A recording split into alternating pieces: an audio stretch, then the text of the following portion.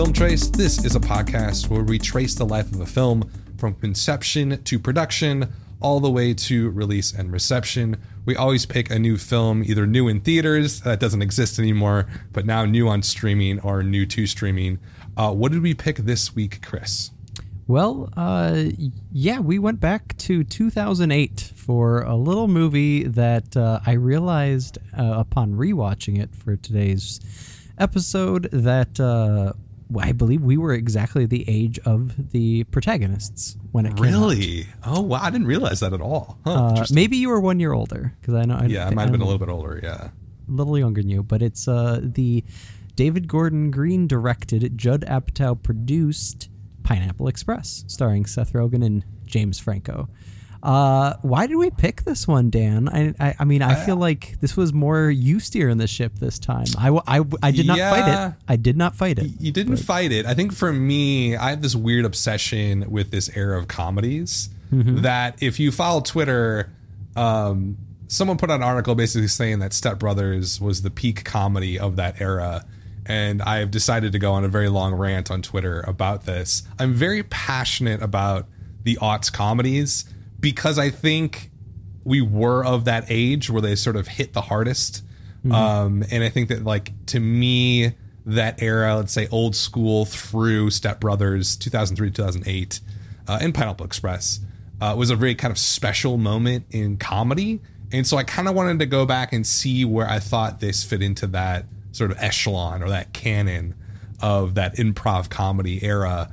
And, you know, I don't know. I had not seen it since it came out, I don't think. And I wanted to see if it had any sort of legs to it whatsoever. You know, the basic plot of this movie, if you haven't seen it already, is Seth Rogen plays a process server who's a stoner and ends up getting embroiled in sort of I would say maybe like a light noir situation. James Franco is his drug dealer. They basically go on the run from a drug dealing kingpin who Seth Rogen had witnessed murder somebody. Not really spoilers because it happens in the first 10 minutes. But it's a very typical stoner comedy. It has a nice leisurely pace.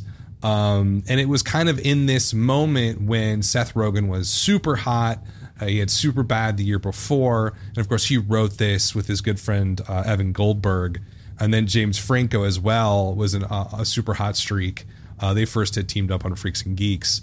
And it was kind of this moment in the Apatow universe of comedy where you had kind of everybody coming together. And I think the wild card here is going to be the director, right? David Gordon Green. Absolutely. You probably know more about him than I do. So what's your sort of take on him? Well, yeah, I have to be honest, I was, getting deep into the art film school stuff in college, taking film studies classes, and I absolutely fell in love with his debut feature, George Washington, from 2000. It's not about the president. It's a piece of Americana, if you will, but it's an absolutely gorgeous film that is more in the vein of Terrence Malick than Judd Apatow. And so it's very confusing. It was to me when I heard the news that David Gordon Green was going to do a stoner action comedy with Judd Apatow and Seth Rogen. And yet I have my issues with the Apatow verse. I am not a huge fan of the bigger movies of especially the ones directed by Apatow, like 40-Year-Old Virgin and Knocked Up. Like, I think they're fine. I enjoyed watching them, but I have no desire to watch them again. Yeah.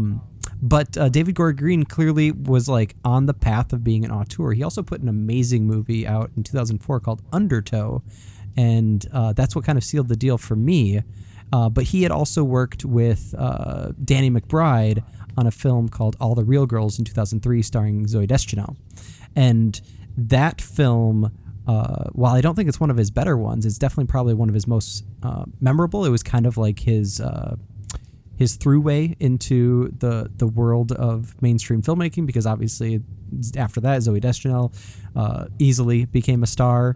And then Danny McBride, clearly just like a hilarious dude in his own right.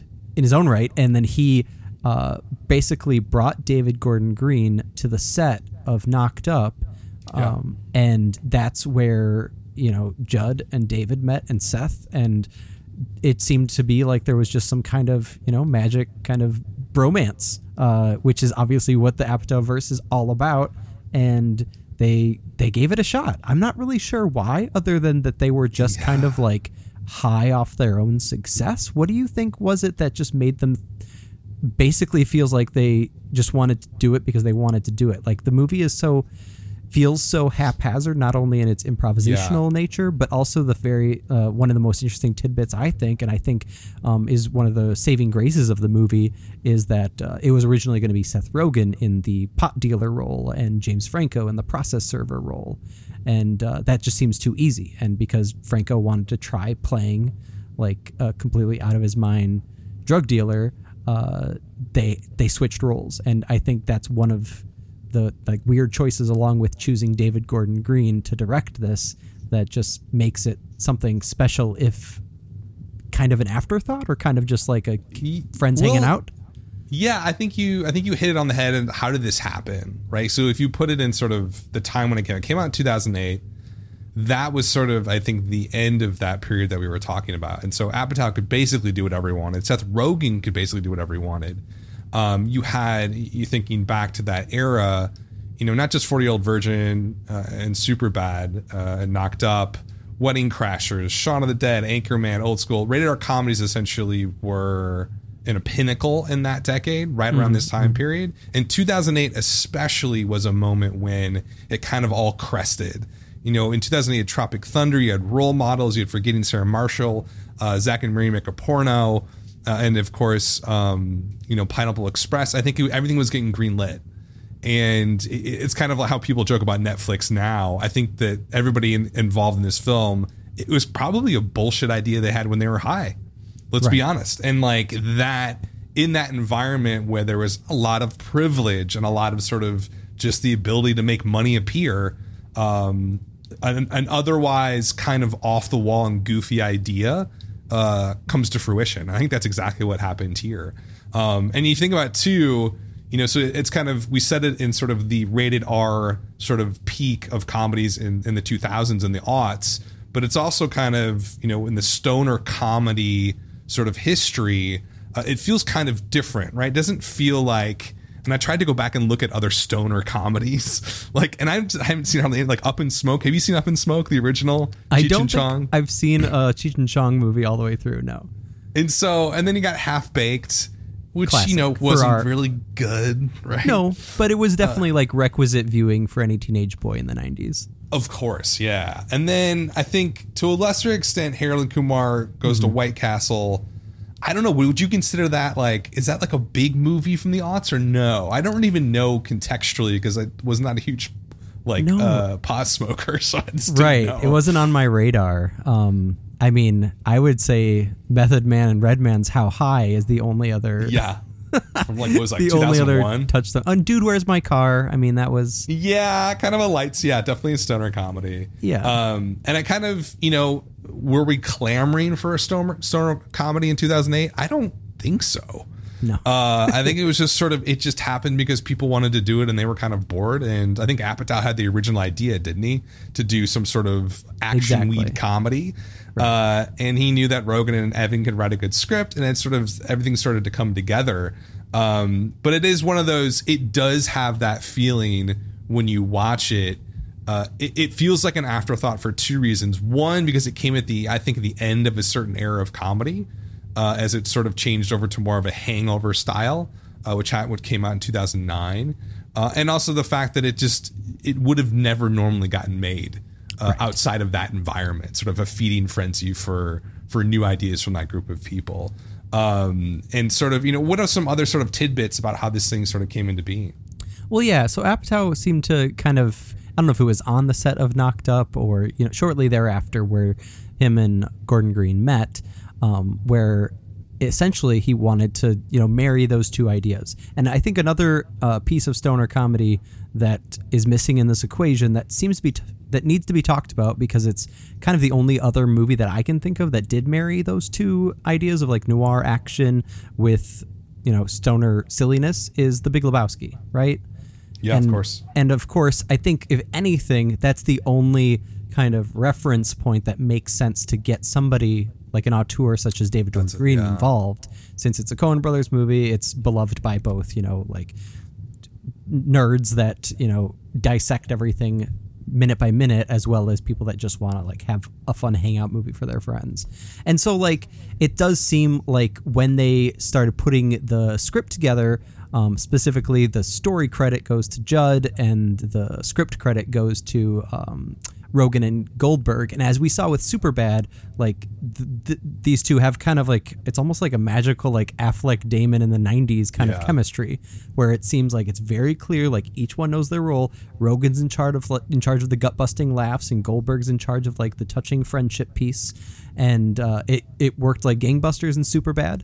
That's probably the only other Apatow produced comedy of that era that I would say is not just like laugh out loud hilarious, but actually like really sentimental in all the right ways. And I think that's another element to the script of Pineapple Express, or of the script that they used anyways, because obviously so much of it was improvised, that really made this come together. Because not only did Rogen and Goldberg have that in the script writing process, but then also Rogen and Franco, plus I would argue McBride, who was originally killed in the script, and they just had so much fun working with him on set that like you wouldn't have that trite but also just really heartwarming diner scene at the end where the three of them are best buds, and of course McBride's connection to Gordon Green, and clearly they knew exactly how to work together as a team. It's just like that right confluence of like those three different pairs, and then Judd overseeing everything, and everybody's on the right page, and it ends up being something really, really special, even if like it's more than its parts, right? Exactly, like exactly. It's that's interesting you bring up McBride, because I rewatching it, there's this scene where he's supposed to essentially get killed off, and it seems like he gets killed, and it almost seems like that was supposed to be what's happened in the entire sort of framing of the story, and then he just keeps coming back, which becomes its own little joke, right? Almost like his little like zombie McBride. But one thing that sort of stuck out to me, and there was always this conflict back then with these types of comedies, and specifically the improv style, where is it too improv-y? Is it too loose? And I think this rides that line really pretty well, actually. And the scene that I'll call out, and we have some production notes on it, it's sort of that fight scene, right? The Franco the initial one at McBride's house, at McBride's house, where it kind of reminds me of that fight from They Live, where it's just like this extended sort of slapstick, sort of gonzo fight, but which clearly there's no way they really could have just scripted all that. A lot of that was made up on the set as they were doing it. Right. Do you think that looseness, how much does it add to this movie, and how much does it take away? Because it is definitely, and they quote, tons of it was improvised. Like they said over and over again in interviews, especially like Craig Robinson, the Hitman sort of stuff. Like I think in certain instances, especially relating to Craig Robinson, who clearly improvised a lot of his lines in his moments, works really well. But how well does it work as a broader narrative technique, do you think? It's tough to say, man. I mean, those are... Watching it I think I probably watched it like 4 or 5 times on DVD, plus seeing it in the theaters. I was a huge fan of it when it came out. I mean, it was prime material for like 25-year-old, like still stuck in adolescence, trying to figure out how to grow up, which is exactly what the protagonist is. And so part of that, part of the attractive nature of that is to just kind of go along with just like the goofiness. And the thing is that like, some of the performers are clearly better at it than others. And so it took me out of it when Kevin Corrigan tried to do it. Like, I like the guy, like credit where credit's due. He's been around since Goodfellas. But like Craig Robinson steals every scene that they're in together. And same thing with Gary Cole and Rosie Perez. Like I like them a lot. I think they're both really funny and talented people, but they clearly have, improvisation is not their strong suit. So every time we see that, and then there's also the whole, speaking of like the improvised fighting, like I absolutely ate up every second of that initial fight in McBride's house, because McBride is so physical and the dialogue is so crazy. Like right before that fight happens, there's a great quote from David Gordon Green in one of the interviews he did where like he talks about how, he always wanted to like do he likes doing movies that are one of a kind, right? Yeah. And that clearly goes back to his more serious work in the early 2000s. But then here, like the line that McBride says just out of nowhere, that you would see how surprised Rogan and Franco is that he says like, and then you ate a box of nerds out of her butt. That line is just like you're shocked, even if you've seen everything. You're like, wait, I know. What? It's such a good line reading, and it's clearly let's just like come up with in the spur of the moment, and it works because he does so good at that. But then when you get into the huge battle at the underground compound at the end, I definitely got tired of it all by then. Yeah, well, but the question is, why did you get tired of it? Like, why? And I think that's the general consensus of this film is that. We'll get to the reaction part of it in a bit, but it seems like the first 2/3 works pretty well. Yes. And the final third is it's messy. Mm-hmm. It doesn't really tie up a lot of the emotional narratives that are going on. It's both too much and not enough. It just exactly. And it's sort of you look at like a couple of the quotes that we're talking about here with David Gordon Green. I never brought the script to set. I never even use it. If the scene is working, then it's working. I mean, to me, that is a mind-blowing statement to make as a director, right? Like, I just can't even fathom that you wouldn't be shooting from the script exactly word for word. And the improv would kind of be just let the tape run for extra, let the film run for an extra minute and just do it different ways. But he's not even using it for basic structure. It doesn't seem like. I find that kind of mind-blowing. But the thing is, it doesn't necessarily translate on screen, that looseness. I think in certain instances it does, like the fighting, but the actual emotional beats of the story are pretty strong. I would say up until the last third. Yeah. Even the stuff with the girlfriend and like even those scenes like being at the parents' house where, do you really need this? Probably not. But it kind of works to hit a certain point about where, Seth's character is at in life and where he wants to go and how he feels. There's actual depth there. Which you can't get by improvising. Like it has to be written on a page as a narrative arc or emotional arc of a story. So I thought that like it walked that fine line and kind of fell off in the final third. And I think that's unfortunate because if they were able to stick that landing a little bit more, it could have kind of, I think, moved up a tier in that sort of aughts comedy sort of ranking for me personally, at least. Agreed. What do you think? What was the reaction to this movie when it came out? I mean, like I said, I was blown away by it, and I think that there was like just a perfect synthesis of like I was still watching as I was. Wait, we gotta go back. You were blown away by this movie. I was just in stitches. The second I left that theater, I wanted to watch it again. That is wow! I did not know this. Yeah. Oh yeah. Immediately it like skyrocketed to the top of my like favorite movies of that decade, which is insane because there's no way it's in there now. What do you think it was outside of like the coming of age story and the kind of zaniness of the script and the acting? What do you think it was that connected so well with you at that age? And I was trying to revisit that as I rewatched it last night, and I really think that like the take away the last third. And like still like you have 100 minutes approximately, maybe 90 of just like scene by scene that they clearly just had the chemistry perfect. You brought up the dinner scene, Ed Begley Jr. and Nora Dunn as the parents. Just knock it out of the park. It's insane. And it's so good. I mean, and then you've got the intro with Bill Hader doing like the first weed reference is like him doing a mouth jazz solo. Like what do you think of your superiors? And he starts like scatting essentially.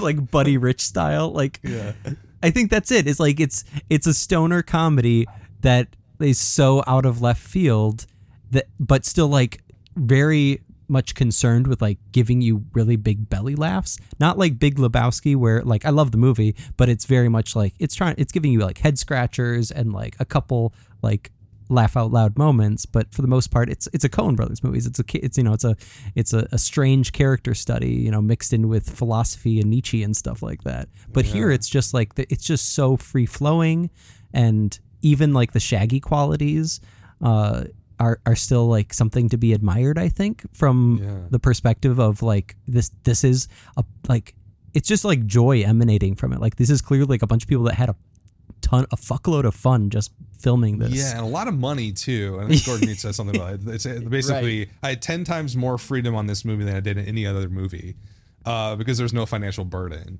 And so, I think that they not a blank check, but pretty darn close to what David Gordon Green is used to. Right. And I think that like that lended itself to that openness and that looseness and that the sort of the environment that would allow them to improv constantly and feel comfortable experimenting. And you could just see it and feel it on the screen pretty constantly. How did this actually do when it came out back in the day? Critics didn't love it, right? Some all critics score currently 68% on Rotten Tomatoes, 6.3 out of 10. That's not good. Top critics is even lower, 51%, 5.1 out of 10 actual score. That's terrible. The audience score, as it sits now, 73%, 7.5 out of 10. That's significantly higher. Letterboxd, 3.3 out of 5. That's kind of a little bit surprising. I thought it would be like 3.5 or higher. They're very picky on there, those Letterboxd people.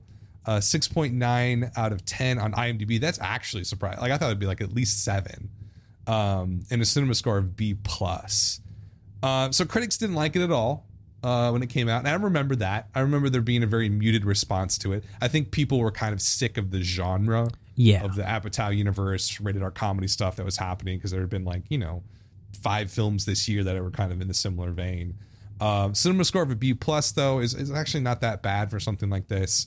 Although there's one thing to note though, the cinema score. Everybody knows going into this movie knew what it was, right? It was a pop movie. It's a stoner movie. It was marketed that way 100%. Cinema Score scores people the Friday night it opens at 7:00 in 12 different cities. So it's kind of a little bit bizarre to me. It gets a B+ from a crowd that was clearly all stoners that knew what the movie was going. You know what I mean? Yeah. Like that, you can't get a more stocked pond of what you're looking for in terms of a target audience. And it still gets a B+. So I think there was some, you know what I think that is? That's the Gordon Green style. Yeah. Like it's the way that he shoots things. It's the obtuseness. It's the strangeness sometimes of what he's doing. It doesn't always connect with a wider audience. What about the box office? What did it do box office wise? Well, yeah, it had a 23 million opening weekend, which I don't know. That's not bad. That's not bad. No, but I mean, it's for a rated R comedy that had ended up having a box office run of 87 million, box office worldwide 102, legs of 3.76. That's good, especially for something that did, like I mentioned, like kind of seem like an afterthought, just people getting together and having fun. But I don't know. What do you think in like the terms of like long term? Like a lot of these stoner comedies, like Half Baked, bombed at the movie theater, but then went on to become like a cult classic.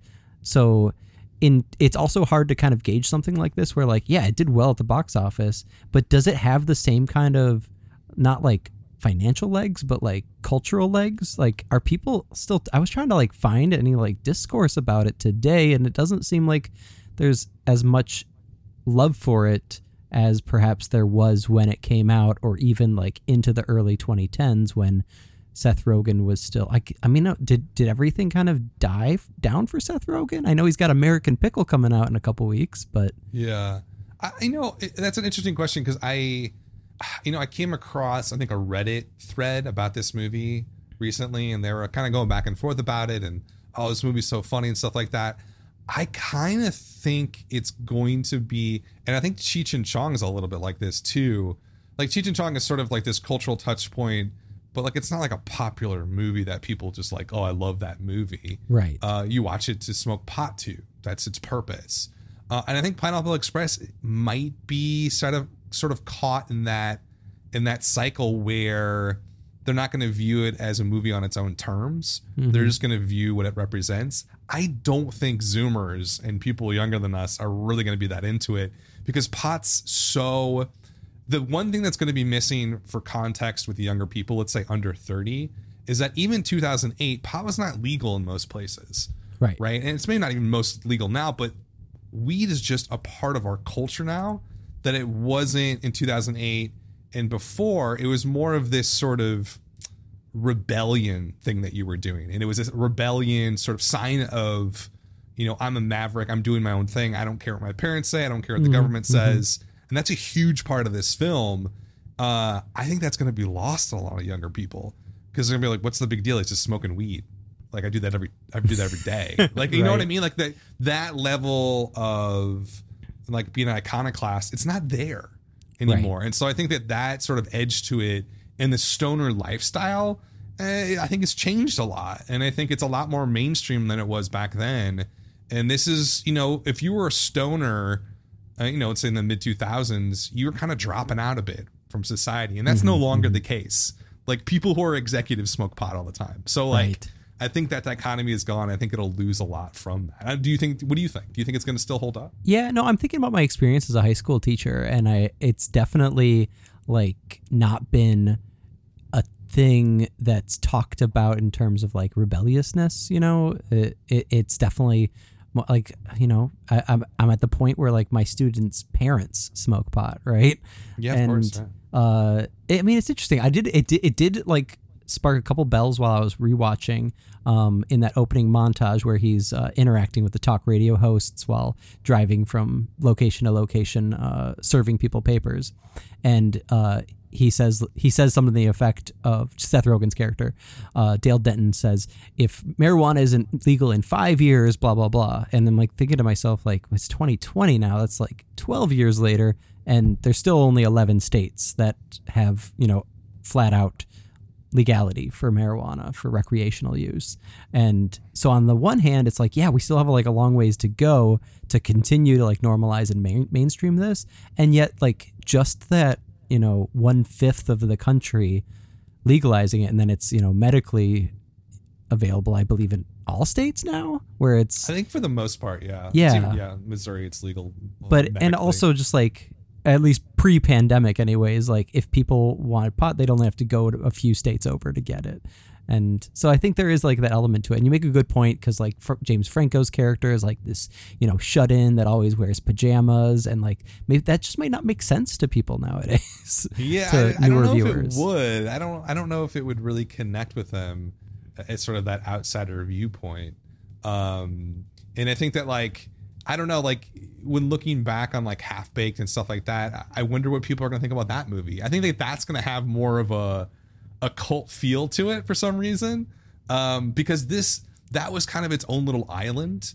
And you're like, you see that movie, you're like, how did this get made? Right. Whereas this one, you're sort of like, well, yeah, it makes sense how it got made. Who's involved? It sort of had this cultural cachet in that moment, and it kind of, I think Pineapple Express to me lives more as a part of that era of comedy and the Apatow universe than it does the stoner movie universe, if that makes sense. And it feels like much more indebted to the Knocked Up Superbad era. I mean, it kind of looks like Superbad. I feel like they shot this movie in the same sort of like the Valley of Los Angeles. It has that really specific feel of like Van Nuys or Encino or something like that. So it feels definitely a part of that universe. And so I don't know. I don't know if younger people are going to connect with it on the stoner part, but I think the comedy part of it is what's going to live on. And I feel like that improv and that chemistry between Rogen, Franco, McBride, and Robinson, and everybody in the cast, I think that's the spark and the magic here. And I think that's what I think people are going to connect with in, 10 years or 20 years. What did critics think, though, when this thing came out? Yeah, so let's get into that. Like you mentioned, it was definitely muted, but there were a couple key critics that kind of caught on to what made it special. Most notably, probably A.O. Scott, then the head writer for the AV Club, but now is New York Times big shot guy. But he made a point that good stoner comedies like My Hollywood Express have a rambling shaggy dog nature that can make quirky little detours and non sequiturs more essential than story itself. Like that just goes back to the David Gordon Green thing, where it's just like that seems like such a wild idea to get an indie auteur in here, but he's able to make those detours feel a lot more naturalistic, and it's almost like on a subconscious level, and that's what makes it fun and unique, because then you get into that and you don't really have to worry too much about, you know, going from, you know, plot A to plot B. And then Claudia Pugh of USA Today also gave it a good score, saying Rogen and Franco have great comic chemistry. The initial scenes in Franco's apartment absurdly funny and establish their whacked out friendship. And I think that's important to note, is like, unlike Superbad, where it's clearly like two best friends that have, you know, been friends since they were little kids, like these are two guys that, you know, essentially out of loneliness connect with each other, and they've only known each other for a couple months, only as, you know, client and drug dealer, and that gives the feeling more of like, you know, a Journey style as they run away from the corrupt cop and the kingpin. They have that connection deepen. And then Roger Ebert was actually one of the few kind of big time critics to note the more attractive qualities of Pineapple Express, and he goes so far as to, you know, take the bromance stereotype of the time to an even deeper level. And he has this amazing quote in his review. He says, does this make Dale and Saul gay, even if they're not aware of it? I think that describes the buddies in a lot of movies produced by Judd Apatow, including the recent Step Brothers.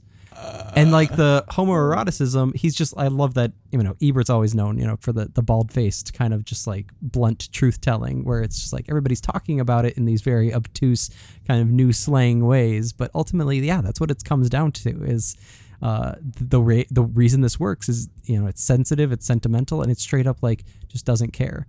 I will say that the one aspect of that just like didn't hit right on a rewatch 12 years later is in the third act, which we've said before has its problems, but when they're trying to get out of the handcuffs, that's just like, I mean, that's like the gay panic of the whatever that Kevin James Adam Sandler movie was. Yeah, it just did not. And then like, you know, I think that's an interesting point. They bring this up over and over, like their sort of relationship and the male closeness here, and like they joke about it in the movie fairly often. But I also found that as a sort of a weird take on it, because it's so clearly about two men who are emotionally maladapted. Like, let's be honest, most men are, because of the way our society raises men. Mm-hmm. And I find it fascinating that like anytime like two men are trying to be close with one another and there's emotions involved, there's always a sort of the homosexual sort of angle. It's sort of like, you're kind of like almost like and it was pretty incessant with this movie when it came out, I remember.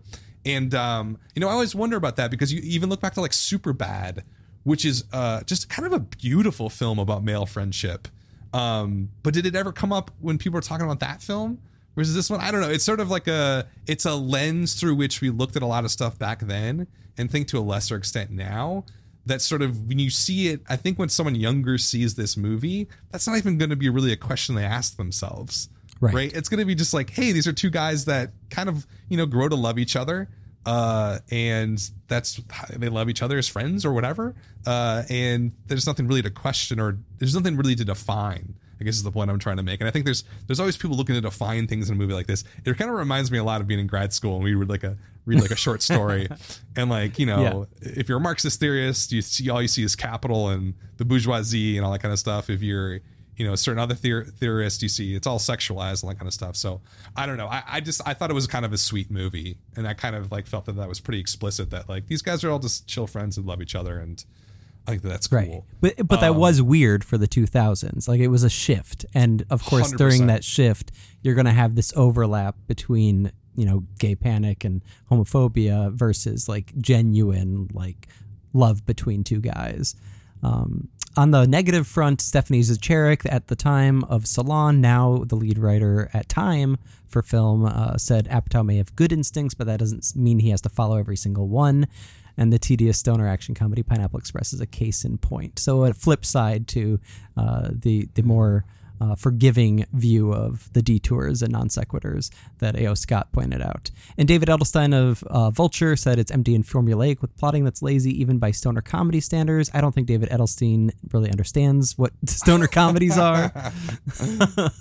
And then Michael Srago of the Baltimore Sun said the plot is merely an excuse for the audience to get a giddy hit off some heady secondhand smoke while laughing and cheering at cartoon sadism that attempts and fails to put the slap back in slapstick. It's just Bummer Town. Like, just, yeah, those negative reviews are not really smart. No, like, they're not really hitting it. Like, I think you could really pick apart this film on a couple of levels. The lazy third act where the improv style falls apart. Maybe the sort of blunted emotional journey that he goes on. What's really resolved for the protagonist at the end of this. But like they just kind of go through the sort of.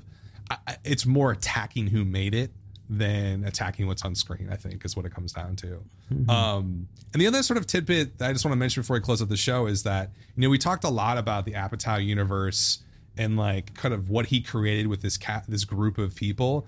But in a recent, I don't know if you've been listening to the Office, Oral History of the Office podcast, but there's a moment in it where they talk about, well, how did you find all these people?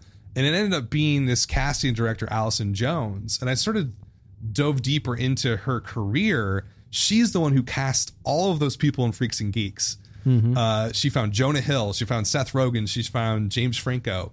She's kind of the person that I think, we talk about Judd Apatow and all those people, Will Ferrell, but I think there's this kind of unspoken or unheralded sort of builders and pioneers like Allison Jones, this casting director that really brought these people out of obscurity into the forefront that allowed this sort of era to take off. And so I just wanted to throw that out. There's a really good New Yorker article about what she does and how she does it.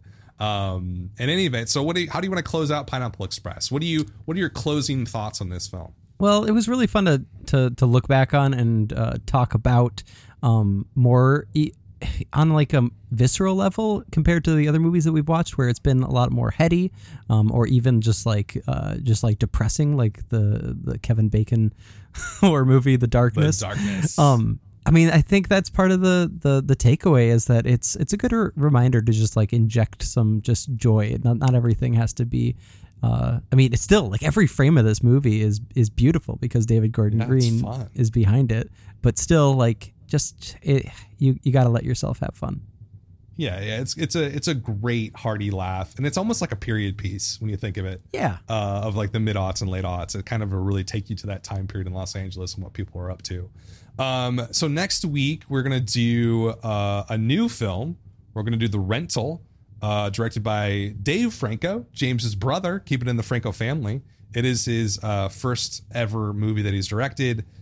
He co-wrote it with the mumblecore icon Joe Swanberg, who I love recently. Do you like him? Is that Joe the Swanberg? Drinking Buddies guy? Yeah. Okay, yeah. I like a him. movie that I hated and then became one of my top 5 movies of all time. So he co-wrote the script with Franco. It sounds kind of like a really fun disaster. So I'm excited about diving into it and see what they came up with.